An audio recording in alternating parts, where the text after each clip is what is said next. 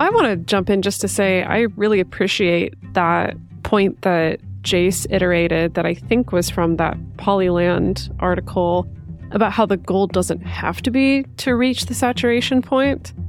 That, again, we can feel like, oh, I'm polyamorous or I'm non-monogamous. This is my identity. And so this is what I should be doing. I should be filling up all my available time with partners. Like that can motivate that feeling. Or honestly, I think this can be a hangover from monogamy culture as well, right? That we're sort of taught, okay, if you find the one, if you find your partner, you should be dedicating as much time and energy as you possibly can to that relationship. All your free time.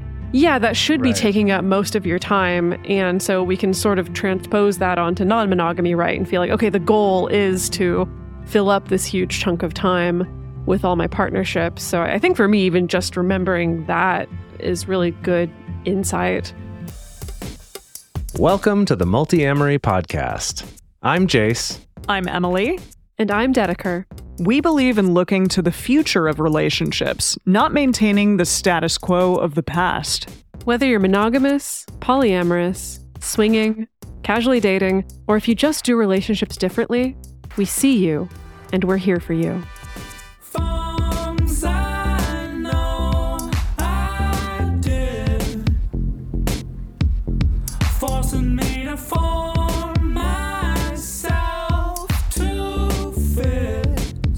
On this episode of the Multi-Amory Podcast, we're diving deep into the concept of polysaturation and exploring the limits of love, or at least our bandwidth for relationships. We're going to be discussing the factors that influence polysaturation, such as time, distance, health, and how it differs from burnout and how it's similar to burnout.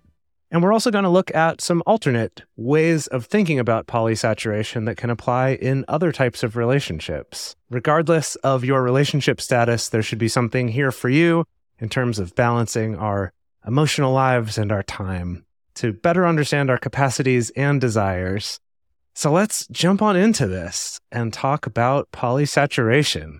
Yeah, I immediately wanted to discuss that and also kind of how when you first are starting out as polyamorous, I think there is this internal idea that you just have to go out and find all the partners you can, or at least like collect a few and kind of see how that goes.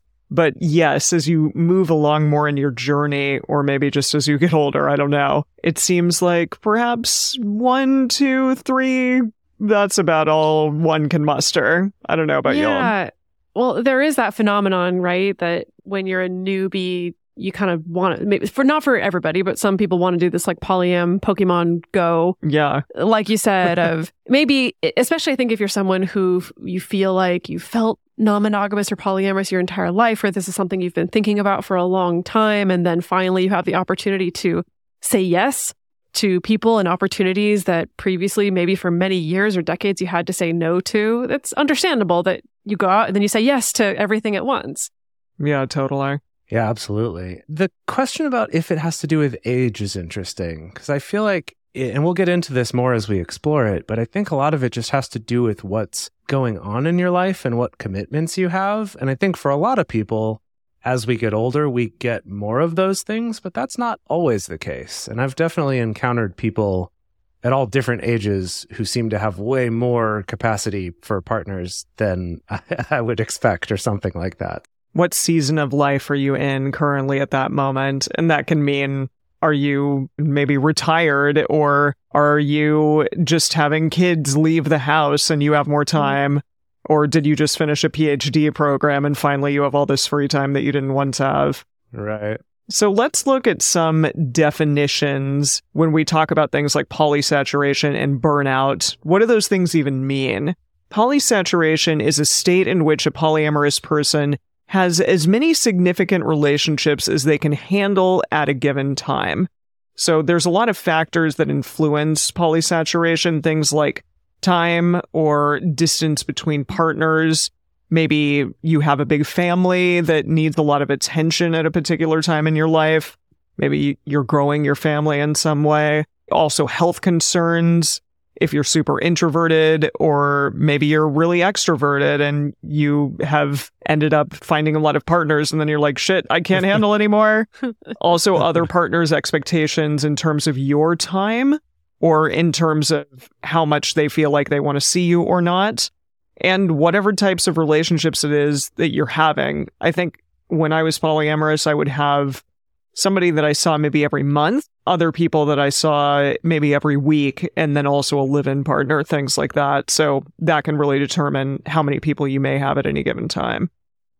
And like a lot of the terms that have come up out of polyamory, like compersion or things like that, we don't have a clear origin of like, oh, this person invented this term at this time. That's something that we tried to look into for this, and basically nobody that I came across knows. And if someone does say they know, I'm going to be a little bit suspicious of it, just because it's with the internet, sometimes it's hard to track down the origin of things like this.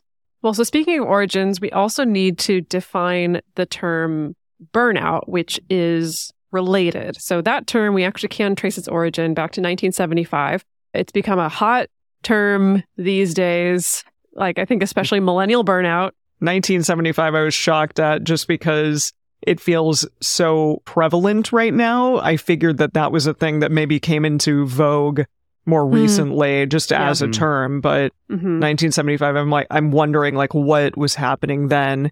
Was it the big like Wall Streeters maybe doing a bunch of banking or something and getting real burned out? I don't know what was happening in 1975. Women, more and more women starting to enter the workforce. Although I guess that like really hit its peak or started to gain steam in the early 80s. But, maybe more like working mothers or mainstream, at least suburban working mothers, who probably would be the people on the front lines of burnout, I would imagine. I don't know. That's interesting. But burnout refers to things like being emotionally exhausted, having a decreased sense of accomplishment, maybe feeling less connected to your work, less inspired. It can occur in many different aspects of life, not just work, but also family life, personal relationships. So there is a difference here in that when we talk about polysaturation, that is specific to polyamory, non-monogamy, especially regarding relationship or number of relationship capacity, while burnout is a broader term that's applicable to various life situations. So maybe we can put polysaturation under the broader umbrella term of burnout. As with a lot of polyamory specific terms, like I mentioned compersion a second ago, what to me is so interesting about them is that within polyamory, it kind of gets us thinking of like, oh, look at these unique situations that we have. We should come up with words for those. And so we have things like compersion, feeling good when your partner feels good, even if it doesn't involve you. And then we realize as we talk about it that, this is something that everybody experiences.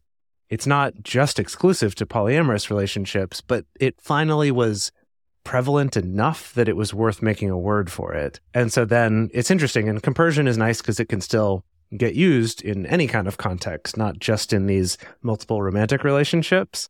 But then with this one, polysaturated, as I was thinking about it, and you'll see this more and more as we get into this in this episode, but this concept applies in all sorts of relationships and is really not specific to polyamory or just multiple romantic relationships at all. But because poly is in it, the polysaturated, I was thinking about like, what are some other terms we could use to kind of broaden that concept? And so some ones I came up with were things like connection saturated. It's kind of like I've got enough connections in my life that I feel like I'm not able to give as much to all of them as I want. Or maybe socially saturated, kind of a similar idea, and helps clarify that concept that these aren't necessarily sexual or romantic relationships, but more it's about the social part. Or the other one that I kind of like is emotionally saturated, which the thing I like about that one is that it helps cover it's not just about social obligations, but there could be something else that's taking up a lot of my emotional energy and bandwidth. That, maybe it's not that like, oh, I've got so many plans, I can't deal with it. But emotionally, I've just got so much going on that I don't want to take on anymore. So just to throw that out there to get us thinking about it, because I think this is just such a useful thing to be aware of that most of us aren't. And so I think it's so cool that we actually have a word to describe it. And I want to make that more useful for more people. I appreciate that. I appreciate that putting that lens on it almost gives it a little bit more of a holistic focus, where, again, I think with non-monogamous folks, we can still get caught up in the how many partners is too many, or how many partners do I have capacity for? And then it can be easy to sort of put blinders on, not acknowledging, oh, but I also have my family relationships. I also have my two besties that I go to coffee with every week. I also have, my work, like really trying to look at the whole landscape. I think especially if you're in a position where you're trying to evaluate, is now a good time to start dating someone or say yes to dating someone, or is now a good time to get on the apps or not? This makes me think about monogamous relationships and the idea of the nuclear family, and how so often the nuclear family tends to be insular and not have much connection to a lot of people in the outside world. And I do wonder if that's just simply because of that saturation in a variety of ways that you're talking about, Jace, like emotionally saturated or something along those lines, just especially at certain points, if it's like, I can't think about anything else or I can't do anything else. And it's unfortunate that that sort of is something that I think people just understand as that's just a reality, that's just a truth, even though often we don't put as much time and effort into other connections as maybe we should be, or maybe we want to be. Yeah, it's funny. It's making me think with the nuclear family thing you bring up about, I think so often what we see is kind of the opposite problem there, where it's like, I'm told that this is my only social world anymore, and I feel so unsatisfied by this that I'm going to go have an affair or have a crisis or whatever. And so I'm like, what's the opposite of saturated? Like, what? Because maybe there's a problem on the other side that we haven't even thought about. Yeah, I don't know. I don't know what the opposite of saturated depleted, lack. I know there's a fancy, I'm sure there's a fancier sounding term, but that's just off the top of my head. Yeah, as we could almost do a whole other episode just exploring that spectrum, right? Between like, I'm not getting enough of emotional, social engagement and sort of sense of connection versus what we're talking about today, which is I have so much of this that I'm dropping the ball, or I'm feeling overwhelmed, or feeling burned out, or whatever it is.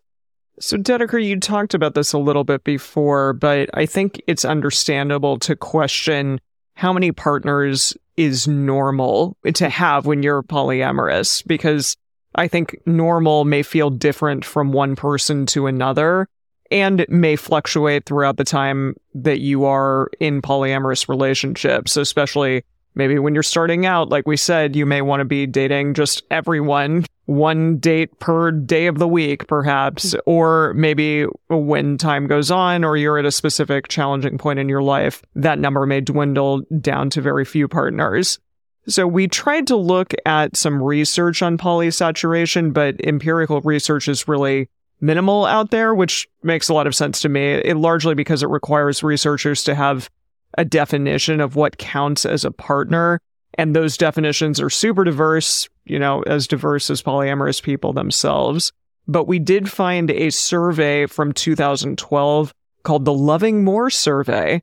And this survey had a total of 4,062 participants ranging in age from 16 to 92. And it was an internet-based survey co-sponsored by the National Coalition for Sexual Freedom, and the participants all self-identified as polyamorous. And the investigators were Fleckenstein, Bergstrand, and Cox. I love those names. They're great. What they found was that the average number of sexual partners in the previous year was just over 5. Now, that's an interesting distinction, because that's about sexual partners, which right away when it said the word partner, I was like, oh, this is somebody that they're like dating or seeing for maybe a long period of time. But here they're talking about just sexual partners. So that's fascinating. 5 seems, that's understandable to me, that like, okay, maybe it would be 5 people. But to have 5 partners at a time, to me, seems like a ton. Yeah, but that's the piece we don't get to know, right? It's because, one, we don't know what counts as sex in this study. We also, don't know, well, like, okay, how many other partners did they have that maybe they're not sexual with, or how long did these last, or, right? There's a lot of question marks there, but it is at least interesting to have some kind of sense of what people answered. Fleckenstein and Cox, so 2 out of the 3 from that last survey, they did another study in 2014 that specifically only looked at U.S. adults older than 55. And again, it's not clear how partnership is defined here, but that survey found that most polyamorous people maintain 2 or at the most 3 partnerships simultaneously. And that's really fascinating and awesome that they did a study with people over 55, because that's almost like never what people look at in studies. So well done. Especially with polyamory. Yeah, exactly. Yeah, for sure. But this one does seem to be emphasizing more of the maintaining partnerships. Yeah. Again, we're not totally clear on like what counts as a partner or not, but versus how many people did you have sex with, it's how many partnerships do you have or how many partners do you have? So that may actually be a little bit better in terms of research and looking at like what constitutes as normal, if that's what we're looking at here. That's the question that we're trying to answer. Then maybe 2 or 3 is more on the normal side of the scale. Which I guess, I think, again, when I was in my early 20s, first exploring non-monogamy, 3 felt like a nice magic number of ongoing partnerships that I felt like I could maintain. Right? 3. Yeah. 3 is 3 great. often felt good. Nowadays, like I want to say within the past 5 years or so, like the few periods of time where I have gone from 2 to 3 partners, my anxiety has just gone through the roof. Really? And that's not necessarily from like what those 3 partners are doing, but from myself, really, of like, oh God, okay, 3 partners that I want to, have good relationships with and take care of and spend time with. And oh God, how am I going to do that? So I think for me, 3 emotionally entangled relationships is probably a lot. I think for me, in order to have 3 partners again, there needs to be very different expectations of how I'm going to show up or what shape those relationships are going to take. Which is a great segue to our next section here. At getting beyond just numbers. Yeah, because it's not a number, because all partnerships are created a little bit differently. It is more complex. So on the Polyland blog, Paige Turner wrote this piece called Full Up or Not Hungry, Polysaturated versus Polysatisfied. Love new terms, always.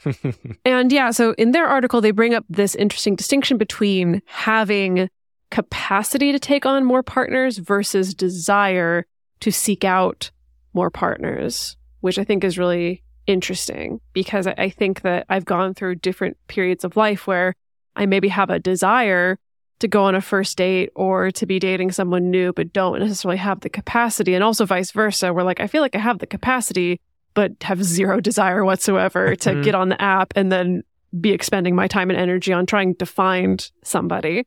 They also point out the fact that, for some people, non-monogamy can function as fulfilling a need, a need for variety, a need to express your identity, a need to be relationally creative. It's often presented in this way. And for other people, it's maybe not even necessarily a need. It can just be about freedom or curiosity or exploration. So I guess I think about that as if you're a non-monogamous person and let's say you suddenly find yourself in a situation of having 0 partners or 1 partner, does it feel like, oh God, I do need to kind of rush out to still maintain my identity, or I do feel like there's a part of me that's just not alive or not being fulfilled if I'm not dating multiple people?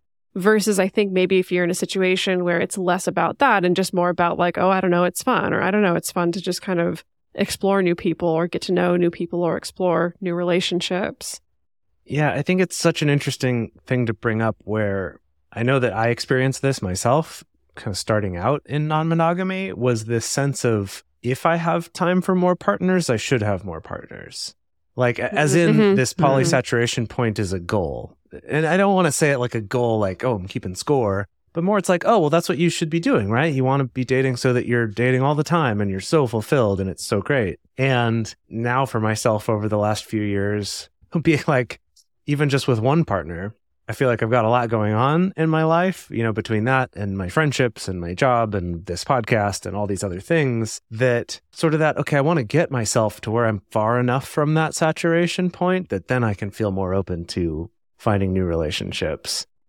And it just keeps making me think about this idea of, rather than trying to find the limit right away of this, I want to find a place where I'm comfortable, right? If I'm like, gosh, I really want another partner, okay, great, seek that out.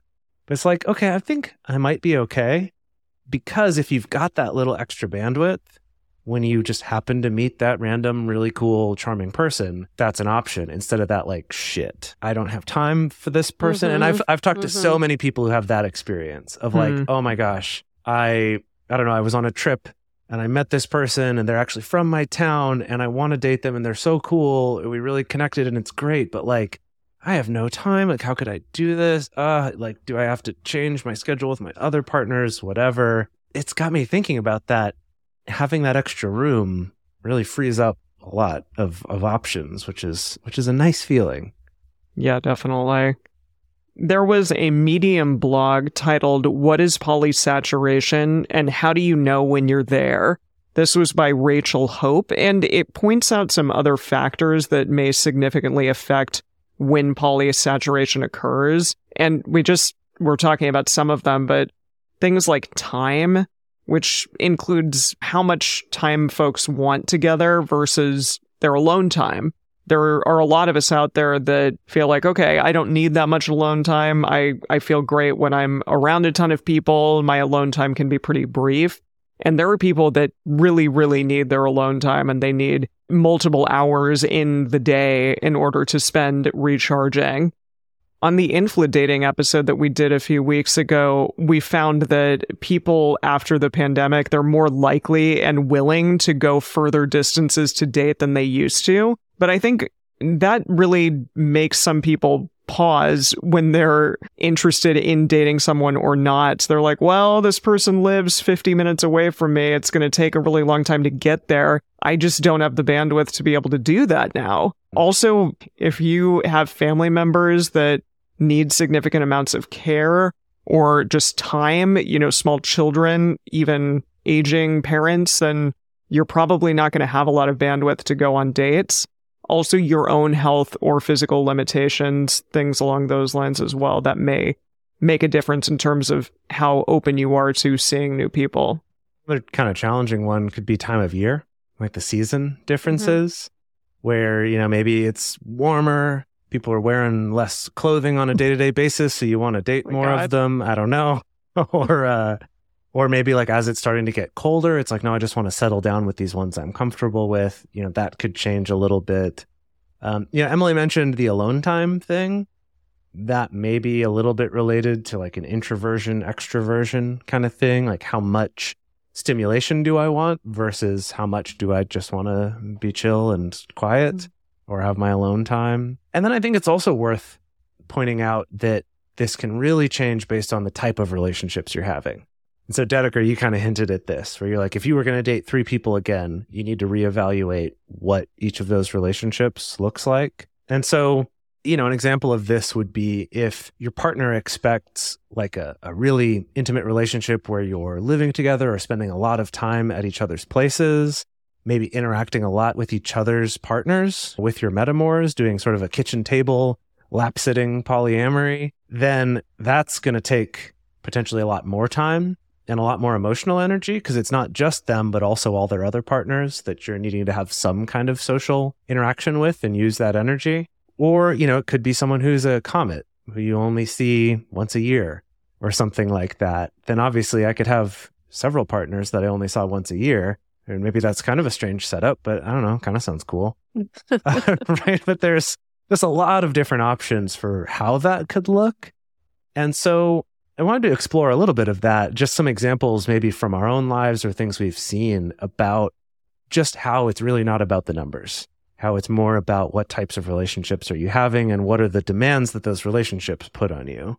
Yeah, I mean, for several years, I had 2 significant partners at once that I ended up kind of alternately cohabiting with throughout the year. And they were on opposite ends of the planet, which made things a little bit more difficult, right? So I feel like my third partner was just like airplanes at that point. Like a couple times during those years, I would kind of try to go on some dates, again, kind of with the understanding of like, I'm going to go into this and whoever I date, it's going to be pretty casual because I feel pretty saturated. And I just never really got anything to work for a long period of time as far as like even having a third more casual partner. But I mean, for many years, again, like having those kind of 2 significant partners felt pretty saturated to me, maybe satisfied, really, to be totally honest. Maybe things would have been different if I wasn't employed or something, if I didn't also have life projects or, this podcast or stuff like that, maybe then I would have more bandwidth or wouldn't have felt as saturated. I'm not sure. But yeah, again, this can take many forms. Like Alyssa Gonzalez introduced us to that great turn of phrase of being polysaturated at one, right? Where maybe you just have one partner and creative projects that you pour your time into, or you have one partner plus you're taking care of a newborn right now and you don't want to spend any of your little bit of energy or time on dating. Or maybe that expands for some people that could be their 4 partners. They have one person that they live with, they have one friends with benefits, they have 2 people that they're just kind of dating or seeing occasionally. I've seen all kinds of different arrangements that people go through here. Yeah, one that I feel like is a trap that I've certainly fallen into before is that okay, I'm dating 2 people somewhat seriously. And I'm also dating a couple more people that are sort of newer, more casual relationships. Well, the problem is if those relationships go well and you're like, oh, I want to be spending more time in developing these relationships more, you can kind of start out in a place of yeah, this is a decent setup. This works for my energy level. And then it's oh no, I want to incorporate this person more into my life. Where's that bandwidth going to come from? And that can be a challenge too if you've got, I don't know, too many irons in the fire. I was going to say ovens in the fire, but that's not the same. No, not too many ovens in the fire. Yeah, I was thinking about right when we all were starting out, I was in the quad relationship. And then for a brief period, Josh was in the picture. I also had this other guy that I was sort of seeing. So that's so many freaking relationships. I'm just shocked that I had that many people that I was seeing and that I was able to invest that much time into. It's really incredible. I'm I do wonder. I'm what was I doing at that time? I was just dating. If we ever retire, we'll go back to that. Maybe? I like to I don't know. that could be a fun thing to look forward to. Yeah, I mean, this is a season in all of our lives where I feel like we're really hustling a lot, and it's hard. Maybe when we were not hustling as much, we had more bandwidth and more time to date, and that's just not the case. Our other partner are our jobs right now. Yeah, it's true. Yeah. I've thought about that a lot when I think back to how did I do it? How did I? Yeah. Because I'm recently, and maybe this is partly why this is on my mind here as well, is I'm considering getting back into the world of dating someone or someone's new. And it's a little bit scary and overwhelming, and also just oh my gosh, I go back and forth between do I even have the energy or the bandwidth for that at all? Even just having one partner right now, plus some close friendships that I care a lot about, plus a normal job, plus this podcast, which has grown more and more into more of a commitment, and all these things that I think back to that time of oh yeah, when I was dating more, I was a lot, I would say, less employed. Yeah. And this podcast took up less time. It was a much smaller thing back then. And dating was hard because I had a lot less money, but I did have a lot more time, which you can never have it all. You can maybe, but not all at once. I don't know. Maybe you can have everything everywhere all at once. I don't know. Maybe. So anyway, with all of that, let's get back into exploring just a little bit more about burnout to kind of understand the origins of this term and what that's about. And then we're going to dive a little bit deeper into how do we identify this for ourselves? How can we prevent it? And what can we do about it in our lives? But before we get to that, we're going to take a quick break to talk about how you can support this show. If you appreciate getting this information in your podcast machine every week for free, we would love it if you would take a moment to check out our sponsors and to support this show by joining our community. That directly helps us keep this content coming to everyone out there in the world for free. So we really do appreciate you taking the time to check it out. For a long time now, we've been fans of adamandeve.com for getting sex toys or lingerie or accessories, things like that. It's just a fantastic resource with a huge selection. And now, not only do we have a fantastic offer, but we also have a promo code that will work on adammail.com and evestoys.com, which are their sites specifically for LGBTQ audiences. And our code is fantastic. It's 50% off of almost any item in the store and free discreet shipping when you use our code MULTI.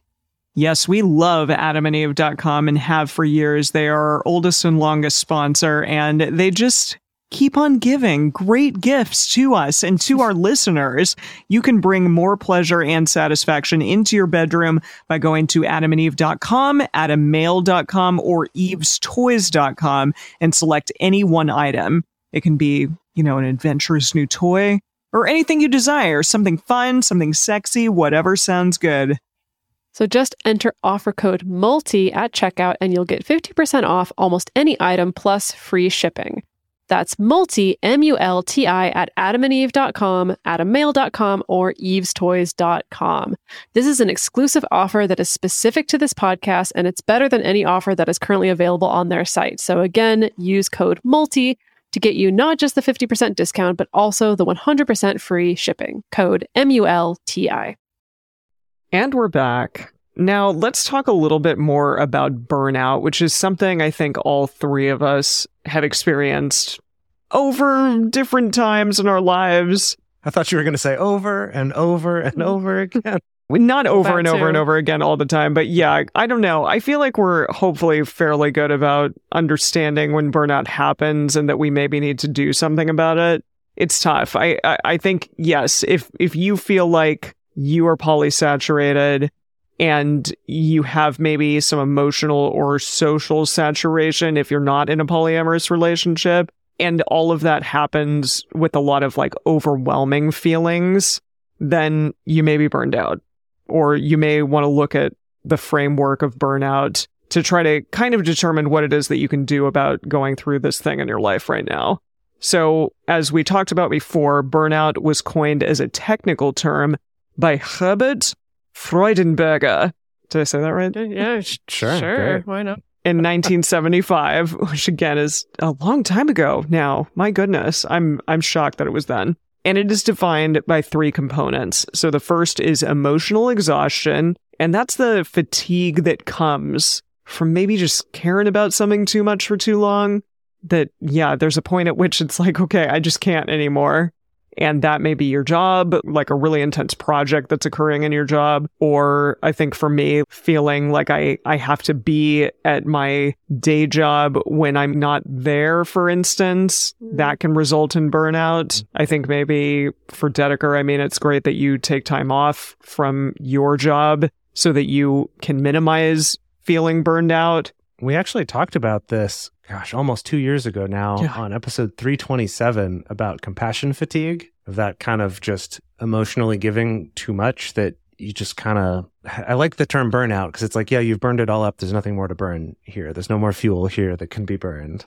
The next component is depersonalization, which is that depletion of empathy, compassion, and caring. That kind of goes along with compassion fatigue right there. Mm-hmm. Yeah, like an apathy kind of. Yeah. And then third, a decreased sense of accomplishment. That's really interesting. So this unconquerable sense of futility, or this feeling that nothing you do makes any difference. That's kind of like an existential like dread maybe of, oh, whatever it is that I'm doing, it just doesn't matter in the grand scheme of things. We're all just like on this big machine, this big cog in the sky doing nothing, really. Yeah, I also wanted to point out, I didn't do this earlier, that I think this can happen and it doesn't have to be connected to a particular job. It doesn't have to be connected to a particular life situation or relationship situation. Sometimes this can literally just be the product of living under capitalism, living under oppression, like living under just all the kind of systems that we currently have to navigate on a day-to-day basis. Even if you love your job, even if you love your family, even if you love your relationships and your partners and you get a lot of satisfaction and fulfillment from them, burnout can still happen. I think that the decreased sense of accomplishment is one that in times when I've felt burned out, that's kind of the big key of that sense of like, I'm doing lots of things. And if I were to tell someone all the things I'm doing or all the things I did, they're like, holy shit, that's a lot of stuff. And I'm like, but it's not enough. Like I haven't done enough. And I do think that is very much related to that concept of, your value comes from what you accomplish and that sort of hustle culture. And you've got to be doing all the things all the time. And there's a lot of that kind of glorifying of that mindset, which I know for myself really leads to that feeling of it doesn't matter how hard I'm working, like nothing seems to matter. Like it's all futile and I just have trouble caring about stuff. Or then I will care and the caring just makes me more upset because I don't think I'm doing enough, or, kind of getting caught in that cycle. And it's interesting because I think for me, I don't tend to think about burnout exactly as related to my relationships, even though it affects everything. But I do think it's worth pointing out how there can be those similarities too, if it's just like, I'm giving so much of myself in so many relationships that I'm starting to not be able to care so much about anything, or kind of feel like I'm getting fulfilled by these things, which I think can ironically lead us then to seek out more partners or more relationships to try to get that fulfillment that we're missing, and can even make the cycle worse. Yeah, I guess that's true. I think we see that with, some people that can fall into maybe like NRE chasing or novelty chasing, perhaps, where, it's if you feel like, oh, I've kind of lost that high from this person that now I've been dating for 6 months or a year or whatever. Or I feel like now this relationship takes more of my energy and I'm not getting that same NRE high back. So I got to go find that with the next person. Right. Ironically making it worse. Yes. Like just burning yourself out more. So with all of this, and I think we've been kind of teasing it, and maybe it's obvious to you when you've hit that fully burned out, social, emotional polysaturation point. But maybe you're not sure. Maybe you're like, am I at that? I don't know. How could I determine, or how can I tell earlier when this is happening if I'm on my way to this so I can avoid getting into it again? And so the place to start here is to take a moment and check in with yourself. If you've been non-monogamous for a while, you can probably think back to different points in your life when you've felt more like this or not. But to think about, first, are you feeling saturated? As in, I'm at capacity. I barely have time, or maybe I don't even have time for the relationships I have right now. I could not possibly take on any more. Or are you maybe feeling satisfied? Like that polysatisfied thing that we talked about earlier, of maybe you have some extra bandwidth, but you're kind of good, like maybe that's okay. But I think identifying that can help you get more of a feel for how much more bandwidth you might have, so that you can be like, ooh, having this amount of buffer is good. This is the new goal, right? I want to have this flexibility here. And so I think it's interesting when you think back on your life, and I'm curious to hear from both of you about this too, but kind of like, what are the things that told you, shit, I'm saturated now, I've gone too far. We dug too deep. So our researcher for this episode, a real Balrog. A real Balrog of burnout. The burnout Balrog. No. The burnout Balrog. So our researcher for this episode, Dr. Kiana Nurse, put a note in here that for her, it's when she doesn't have any time for spontaneity, where like every hour is scheduled in an obligation to somebody. That's when she knows, like, I've done it. I've stretched myself too thin. This is too much. I'm at that saturation point. So not the satisfied point, but that fully saturated point. I think for me, a number of different symptoms will show up if I'm thinking specifically about relationship burnout. Okay, definitely like not having any alone time is definitely a part of it. If my social obligations, and I mean not just relationships with partners, but also with friends, if when I put those in the calendar, it starts to feel like an ugh. I want to cancel on this person, or I don't really want to go see this person, even if I was the one who initiated wanting to hang out or whatever. Like that's a sign. If I'm starting to do that thing where I'm staying up later and later and later because that's like my only alone time, or it's my only time to read or play video games or do any kind of unstructured leisure activity, and then that's starting to eat into my sleep, I think that's a part of it. But for me, I think what I've also learned from the past is I feel like maybe it's because of doing this show for so long, I feel like I hold myself to a very high standard of what I provide in a partnership, or what I should provide in a partnership, or how much I should communicate, or how much I should be attending to a relationship. And so I think I just kind of feel it in my gut that if I've taken on a number of partners and I just have that anxious feeling, I think that's how I know. I really think this oversaturation stuff can apply to so many areas of our life, because for me, sometimes it includes not just my commitments to people, but my commitments to stuff that I'm doing or jobs that I'm doing or whatever. And again, we have to do those things often because they're making us money and we're in this capitalist machine and all of that. But if you are truly taking on too much, you can start to feel that. And if it feels like a resentment, that's what happens to me. Like a resentment of the world or a resentment of like people that aren't having to work as hard as you, or a lot of feeling sorry for myself, things like that. Like all of those types of little feelings internally are clues for me that, hey, you need to change something here, not just the world at large is out to get you or you're working too hard or whatever, but maybe you've taken on too much.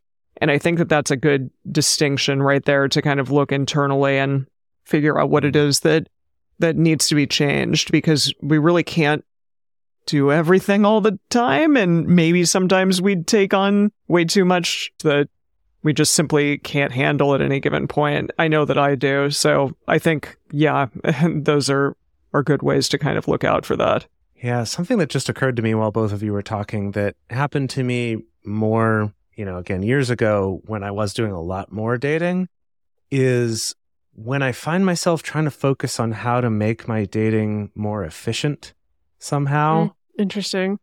That it's that kind of like, okay, can I arrange it to hang out with both of these people or these three people at the same time, so it's not going to take as much of my time? Or, how can it's like trying to figure out like, what are the hacks I can do to make this more manageable?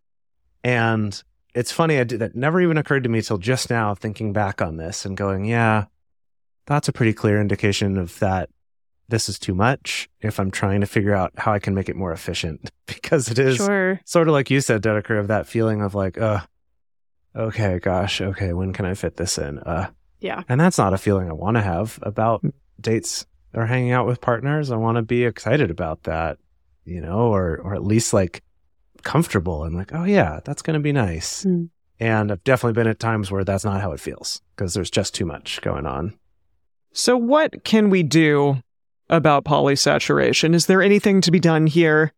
How do we avoid this burnout, this polysaturation, or how do we recover from it if we're a part of it and if we're in the thick of it currently?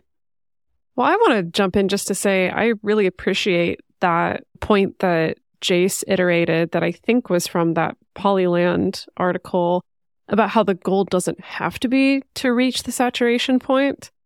That, again, we can feel like, oh, I'm polyamorous or I'm non-monogamous. This is my identity. And so this is what I should be doing. I should be filling up all my available time with partners. Like that can motivate that feeling. Or honestly, I think this can be a hangover from monogamy culture as well, right? That we're sort of taught, okay, if you find the one, if you find your partner, you should be dedicating as much time and energy as you possibly can to that relationship. All your free time. That should be taking up most of your time. And so we can sort of transpose that onto non-monogamy, right? And feel like, okay, the goal is to fill up this huge chunk of time with all my partnerships. So I think for me, even just remembering that is really good insight. We talked about this last week. Boundaries, a big one. Wow. And those are really internal boundaries for yourself, in my opinion. Not, again, anything that you're placing on anyone. But just saying to yourself, hey, I know that I'm at capacity. I know that I'm getting to a place where I need to change the way in which I'm doing something. And so let me put some boundaries in place so that I can give myself time. For instance, 9:00 every night, I'm going to stop whatever it is I'm doing and I'm going to set things down, start getting ready for bed, maybe take some time to read, take some time to do something fun just for me. Yeah, I love that Kiana put this in here where she's the one who mentioned, boundaries is a way. And what I like about it is I think it's actually a really good example and one that maybe we could use more often when talking about boundaries and how, we always present them as there's something that you do for yourself and by yourself. It's completely enforced by yourself and it's to protect yourself and protect your well-being. And that it's not always fun to do. And I think this is such an interesting example of that, where it's, okay, maybe I've learned this about myself, or I realize like, gosh, I can really overcommit myself. And so even though I want to date this new person, or even though I want to kind of get that dopamine hit of going on a first date and meeting someone new, maybe my boundary for myself is I'm like, I'm at capacity right now. I know even though that might be fun, I'm going to get myself into this situation that's going to be not fun for longer than it was fun, So I think that's such a good example of how it's like, yeah, boundaries aren't always fun, but they can really be so important and help avoid unhealthy situations. So I really like that Kiana put that in here. So along with that, scheduling intentional quality time for yourself so that you have time to deal with your stress about whatever it is that you're stressed about. It could be your job. It could be too many partners. It could just be, wow, like I'm at a really challenging point in my career, in my life. So much is going on right now. So much is going on for us. And I think we're feeling this over and over again. I think just also this scheduling quality time for yourself just in general. Yeah. I know, even besides dealing with any particular stress, it's just, I know for myself, and I think we actually talked about this way back, like within the first couple years of doing this podcast, of this idea of like scheduling one night a week that's your date with yourself, that to kind of put that buffer in place so that it's not just like any free time I have, some partner's going to claim it, but kind of this like, no, I've got at least this little bit of protected time every week that's just for me. I think that sounds great. I definitely don't do that. Great. Yeah, I'm like a week, maybe like once a month. But yeah, that's lovely. So Emily and Amelia Nagoski wrote a book called Burnout: The Secret to Unlocking the Stress Cycle. And they talk about this thing, completing the cycle. So dealing with the stress, whatever it is that stress is in your life, even if the stressor has left you or ended. And they say, deal with the stress so that you can be well enough to deal with the stressor. So if that stressor maybe comes back eventually at a different time in your life, you can deal with that stress that keeps happening to you and happening to your body so that you'll be better equipped for the future.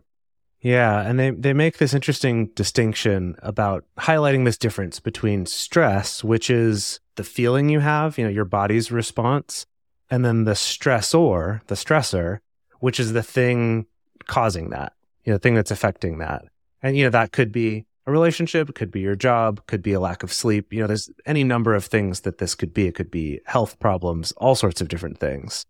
But the idea that there's the stress, which is the thing you're experiencing, and the stressor, and that dealing with the two of those are kind of separate from each other. That like they point out that even if you were to get rid of the stressor, like maybe this was a shitty relationship and I've broken up with it, that doesn't necessarily mean my stress is gone. Like you still have to process that too. Or in that quote that Emily just read, deal with the stress so you can be well enough to deal with the stressor. It's maybe because I'm feeling so stressed, I'm unable to do these healthy coping mechanisms to deal with how much my job is asking of me, or how much my family needs from me, or whatever it is. And so by finding ways to handle my stress, I can then better manage that stressor to then help me have less stress. So I just think that's a really interesting distinction that they make, and definitely something worth thinking about. So to give an example of what we mean here is when a stressor happens, your body's stress response is all those hormones that are happening, right? It's endorphins, it's epinephrine that's pumping, all of this extra stuff into your heart and your muscles. You become less sensitive to pain. Your palms maybe get sweaty, your mouth gets dry. All these things that are part of this stress response that might save your life if you're being hunted by a bear or something like that. But in our day-to-day lives, we don't get that like physical expression of this. And so we can kind of get stuck in, there's all these hormones making me feel shitty and causing harm to my body so that I can run away from a tiger, but there's no tiger to run away from. And so they talk about this concept of completing the cycle, which refers to letting your body move sort of through this physically activated state, and that doesn't happen just because the stressor's gone. That stress is still in you and getting that out of there.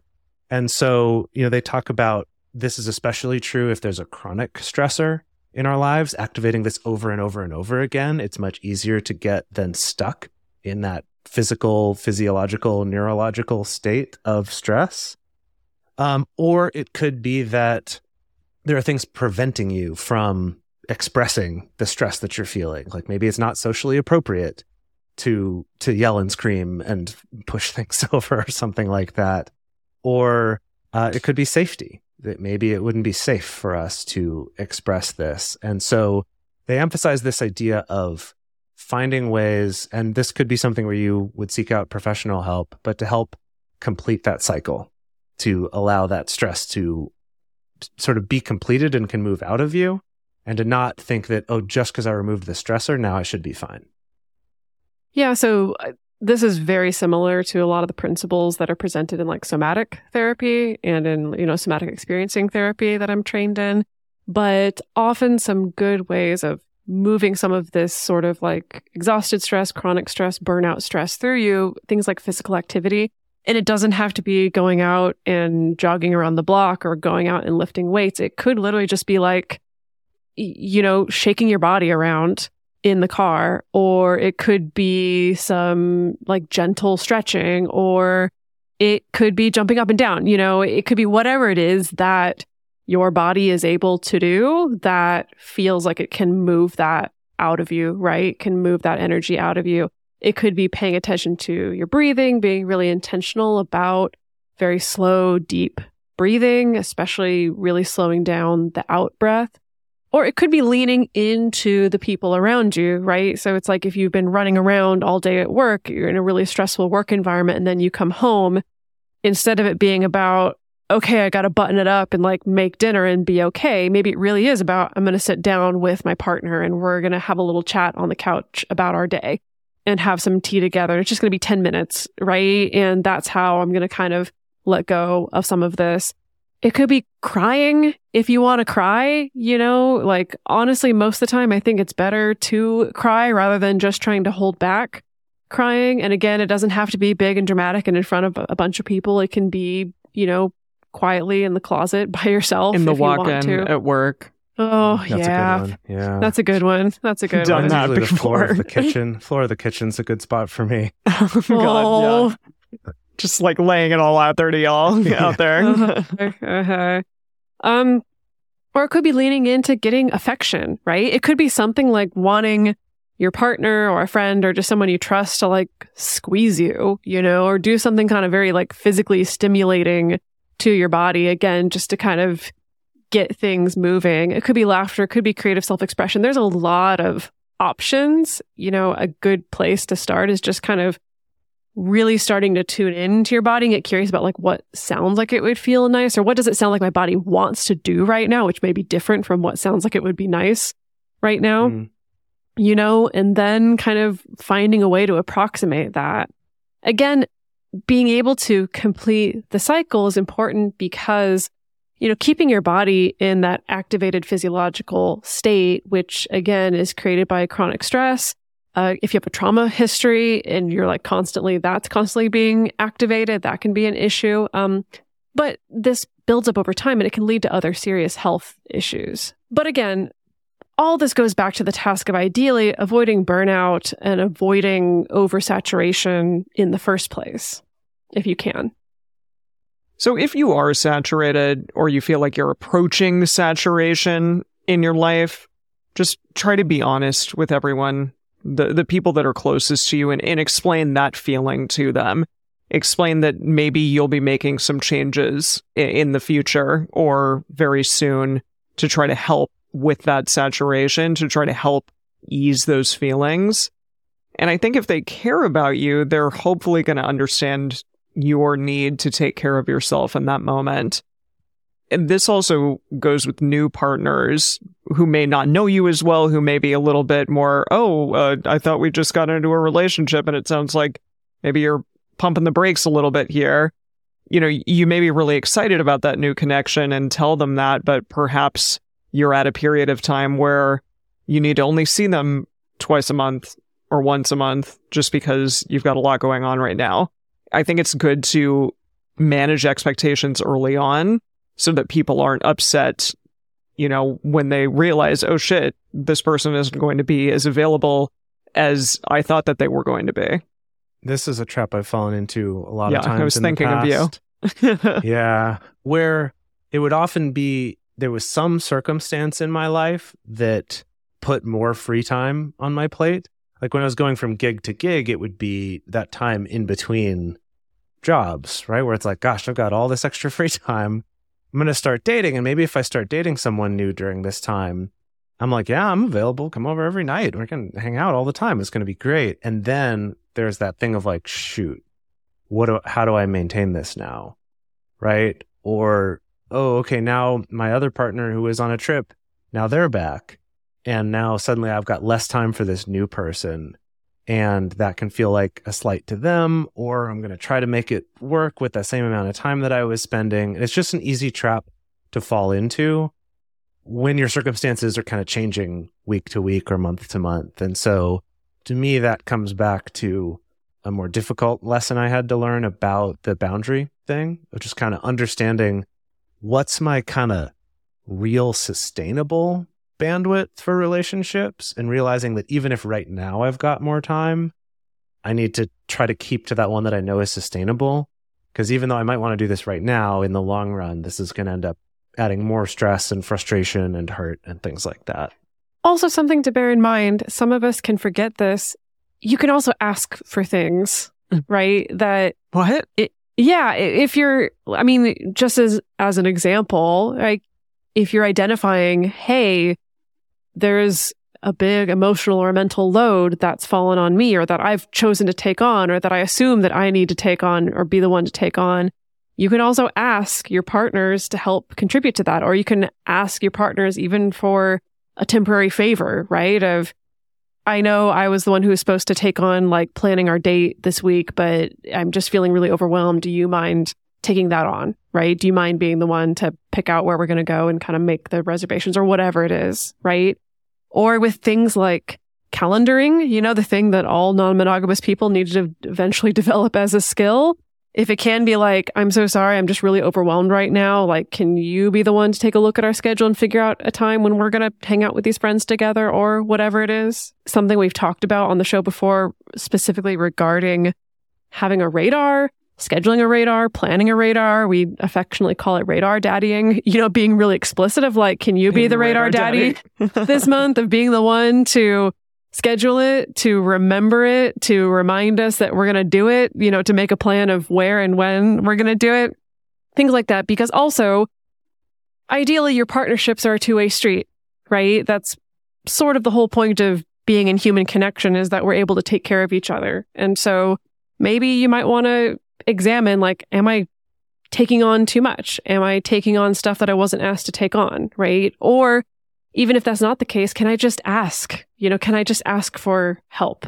Can I just ask for help from the people that love me? And chances are people will be happy to help you. And then also, you may look at other areas of your life that you might want to adjust to give yourself some more breathing room, So like maybe even though you're saturated, you're really enjoying your partnerships and you like being able to spend this amount of time with the people that you're seeing and having this level of relationship. And so that maybe means, are there other things in my life that I could stand to do less frequently, dedicate less of my time or energy or bandwidth to the best of my ability?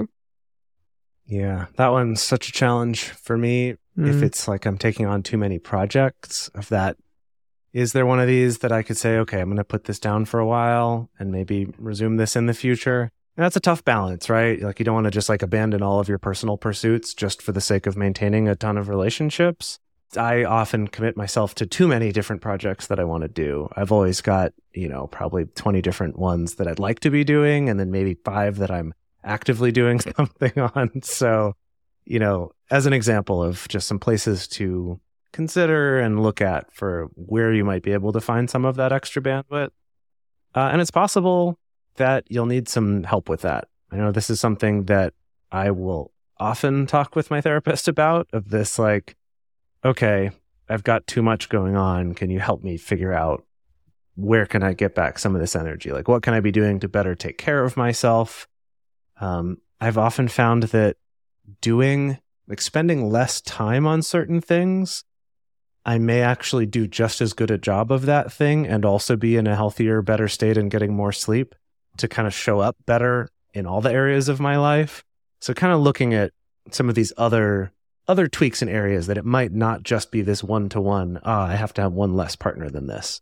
It could be renegotiating those relationships or any other part of your life. So just to kind of end on this note of think creatively, think outside the box and look at what might be some other things that I could do, because ultimately the goal here is that you want to be having a happy and fulfilling life, and you want to be showing up for your partners and your friends and your family in ways that are effective and that matter and that are caring, and there's not just everything is this sense of obligation. And so by taking this time to really think about this and evaluate it and have some boundaries, hopefully we can be doing a better job of that. But I do feel like I've gotten better at it over the years. And so we want to hear from all of you. Our question of the week this week on our Instagram stories is, how can you tell when you're emotionally or socially saturated? We would love to hear from you. Like, what are your telltale signs? How do you know? And hopefully that can help some other people identify that for themselves. Also, if you want to talk more about this episode, the best place to share your thoughts with other listeners is in the episode's discussion channel on our Discord server, or you can post about it in our private Facebook group. You can get access to these groups and join our exclusive community by going to patreon.com/multiamory. In addition, you can share with us publicly on Twitter, Facebook, or Instagram. Multiamory is created and produced by Emily Matlack, Dedeker Winston, and me, Jace Lindgren. This episode was researched by Dr. Kiana Nurse. Our production assistants are Rachel Shennework and Carson Collins. Our theme song is Forms I Know I Did by Josh and Anand from the Fractal Cave EP. The full transcript is available on this episode's page on multiamory.com.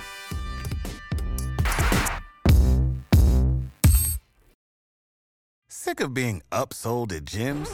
My guy, you're currently a base member? For $90 more, I can upgrade you to our Shred membership. For $130 more, you'll be a Swole member. And for just $300 more, you'll reach Sweat Platinum. At Planet Fitness, you'll get energy without the upsell. Never pushy, always free fitness training and equipment for every workout. It's fitness that fits your budget. Join Planet Fitness for just $1 down and $10 a month. Cancel anytime. Deal ends Friday, May 10th. See Home Club for details.